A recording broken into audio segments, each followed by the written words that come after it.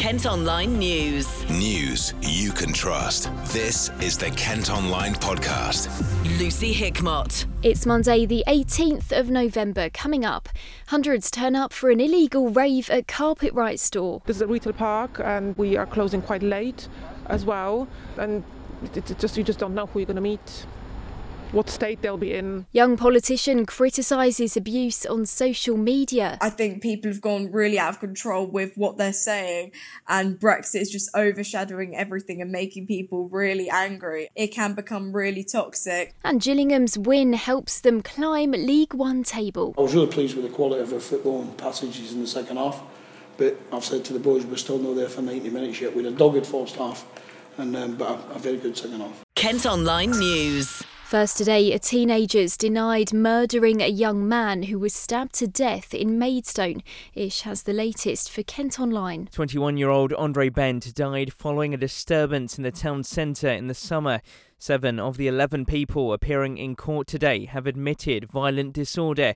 A 16-year-old we're not allowed to name pleaded not guilty to murder and 3 counts of attempted murder. 3 other people denied causing GBH.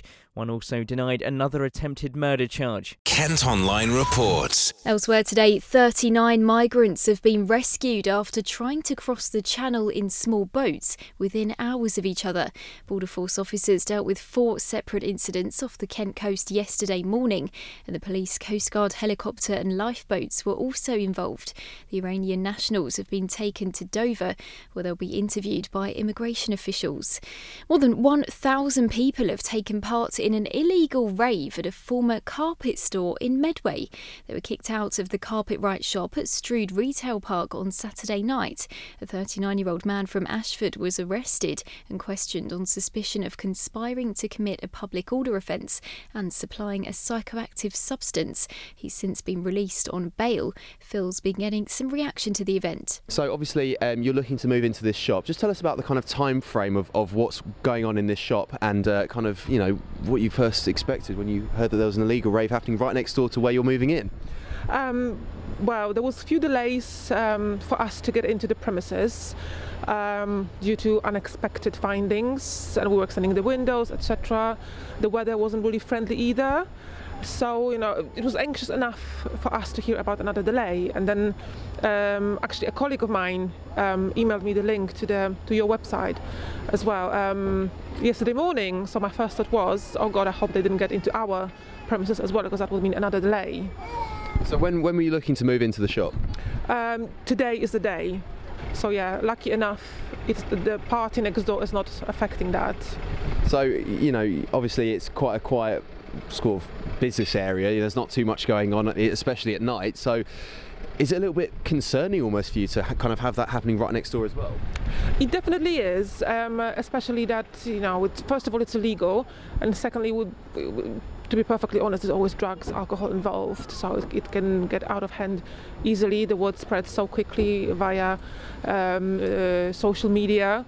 So yeah, it's very concerning for us as the neighbours, us as the new neighbours especially, and you know, we are a charity, so all we want to do is to raise money to beat cancer, and we just don't want to be affected by any unsocial behaviour like this. Does this kind of make you maybe feel a little bit unsafe now?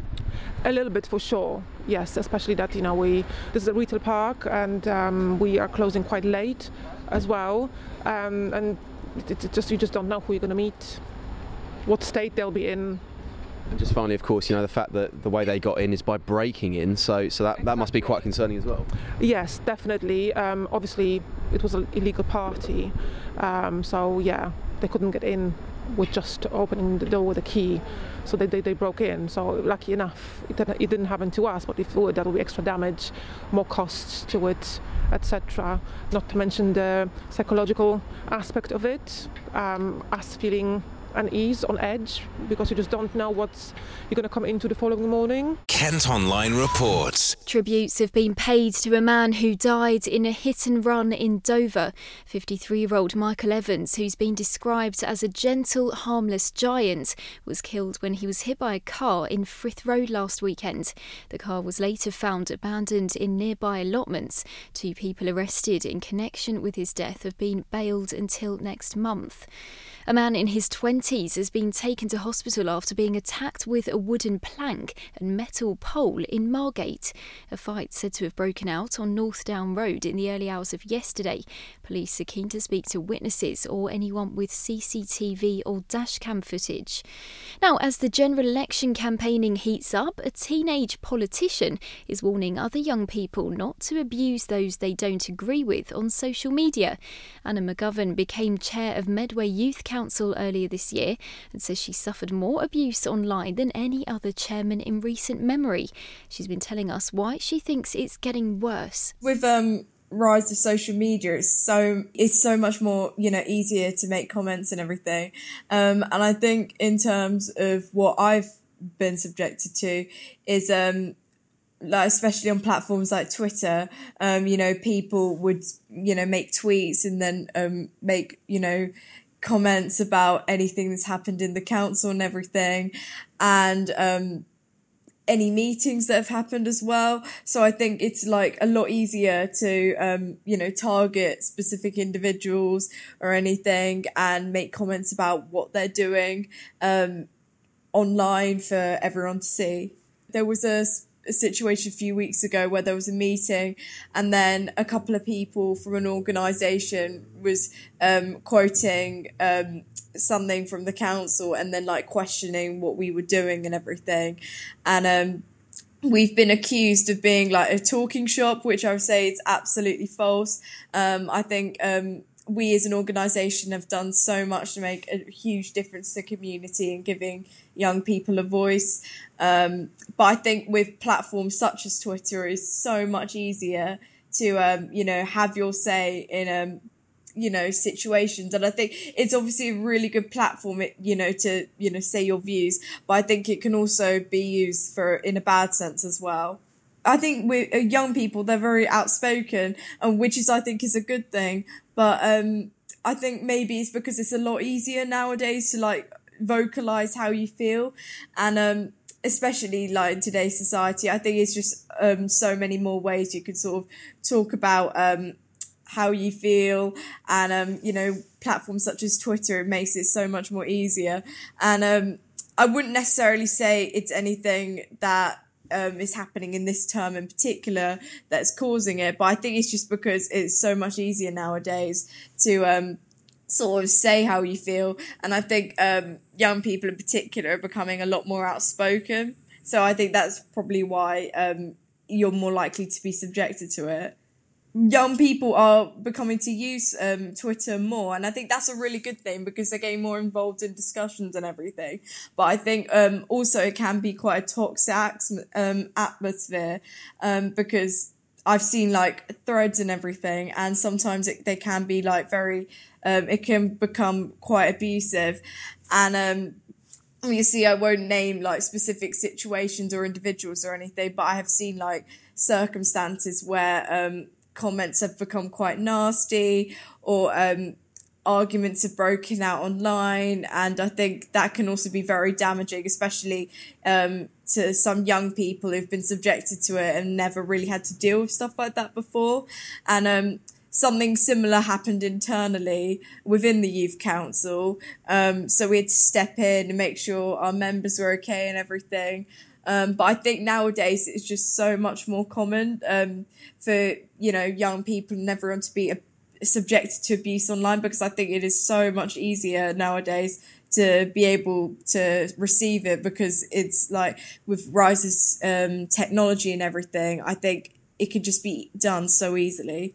With Brexit, I think it overshadows everything that's happening at the moment, because I think one time politics is solely about making a difference to the lives of constituents locally and nationally, and now I think it's just become this massive argument, because I think voters are split over the vote of the general referendum, and now everything is just so overshadowed by Brexit, and I think it's caused a lot of toxicity in politics, and I think young people are growing up to think that's the norm of politics, when really it should be about social change. And I do think it has affected not only young people, but even like adults, like on Twitter platforms, for example, a lot of the discussion is very toxic. A lot of it is debate and argument. And I think if it's done in a positive way, in the sense that you're trying to, give someone a different opinion without necessarily making it quite abusive or argumentative, I think it's always good to say your views. But I think when it becomes like really like abusive or even almost bullying, I think that's wrong. But I think even nationally, there is so many cases of abuse that MPs have to receive for doing their jobs. And I think it's a lot more common nowadays. So maybe not only adults being affected, but also young people are becoming they're seeing that this is the norm. So possibly that's why like this whole toxicity atmosphere has come about. Kent Online News. Police have released a computer-generated image of a man they're hunting after a teenager was pushed into a bush when he refused to hand over his mobile phone. The boy was targeted in an alleyway in Sandend in Whitstable before the man ran off empty-handed. You can see the picture at kentonline.co.uk. A court's heard how a man stabbed the tyres of a car in Herne Bay following a row over parking. It happened after a couple pulled into a private car park in Central Parade so they could go into a restaurant and book a table. 52-year-old Lawrence Gibbons, who lives in the flats opposite, came out to argue with them and used a knife to damage the tyres. He's been ordered to pay £800 in compensation. Climate campaigners have described a Christmas ice rink in Canterbury as an environmental disaster. The attraction's due to open at Dane John Gardens at the end of the month, but there are concerns about 2 diesel generators which will provide power to the site and the huge amount of water it'll take. The City Council say the decision to run it was made before they declared a climate emergency, but they'll consider other options in future. Kent Online reports. A 900-year-old church near Faversham could be forced to close because of a funding shortage. All Saints in Graveney has just 7 regular worshippers and is struggling to survive because of high costs. The people who run it say without more support they'll be forced to shut within 2 years. A mum from Northern Ireland has thanked a complete stranger after her order of baby grows ended up strewn across a busy road in Maidstone. Keema McConway, who lives near Belfast, took to Facebook to try and find a woman called Emily who took a photo of her address and sent her own parcel of baby clothes instead. The new mum, who's 28, says it restored her faith in humanity. And Will Young and James Morrison are going to co-headline next year's Forest Live gigs at Bedgebury Pinetum. They're organised by Forestry England to introduce forests to new audiences. The concerts will happen in June. Tickets go on sale on Friday. Kent Online Sport. Football, and Gillingham have climbed to 14th in the League One table after beating Lincoln City over the weekend. A goal from Mikael Mandron in the first half was enough to secure a 1-0 win at Priestfield. Gills manager Steve Evans says it'll give them a boost ahead of their FA Cup replay against Sunderland on Tuesday. I think it's been a big week, I think, to produce the performance we produced at Sunderland in the second half particular. To take that into Tottenham, you make 9 changes, 10 changes. You go in against Sunderland, another young side, but we really could have done some damage. The quality of player, I was telling our chairman who was away, sorting some bits out for his father's funeral, and I said the performance was excellent, give us room for thought. And I have to say the performance today, particularly in the second half, you have to earn the right against Lincoln, but particularly in the second half was in terms of the movement, the passing, the football. We should win 3 or 4, shouldn't we? But we'll take 1-0, we'll take a clean sheet, we'll take 3 points. And but it was the industry, the organisation. We scored from a set play. We should have scored from another one. Some terrific play. Yeah, Mikael Mandron probably could have had a hat-trick, couldn't he? But that winning goal will be a boost for him. Yeah, absolutely. You know, we all know he should score the header that comes before the header that hits the ball. The one that hits the ball is a terrific header. From I think from memory it's about 10 yards. He gets up and the goalkeeper's beating all ends, as you know. He's given it up.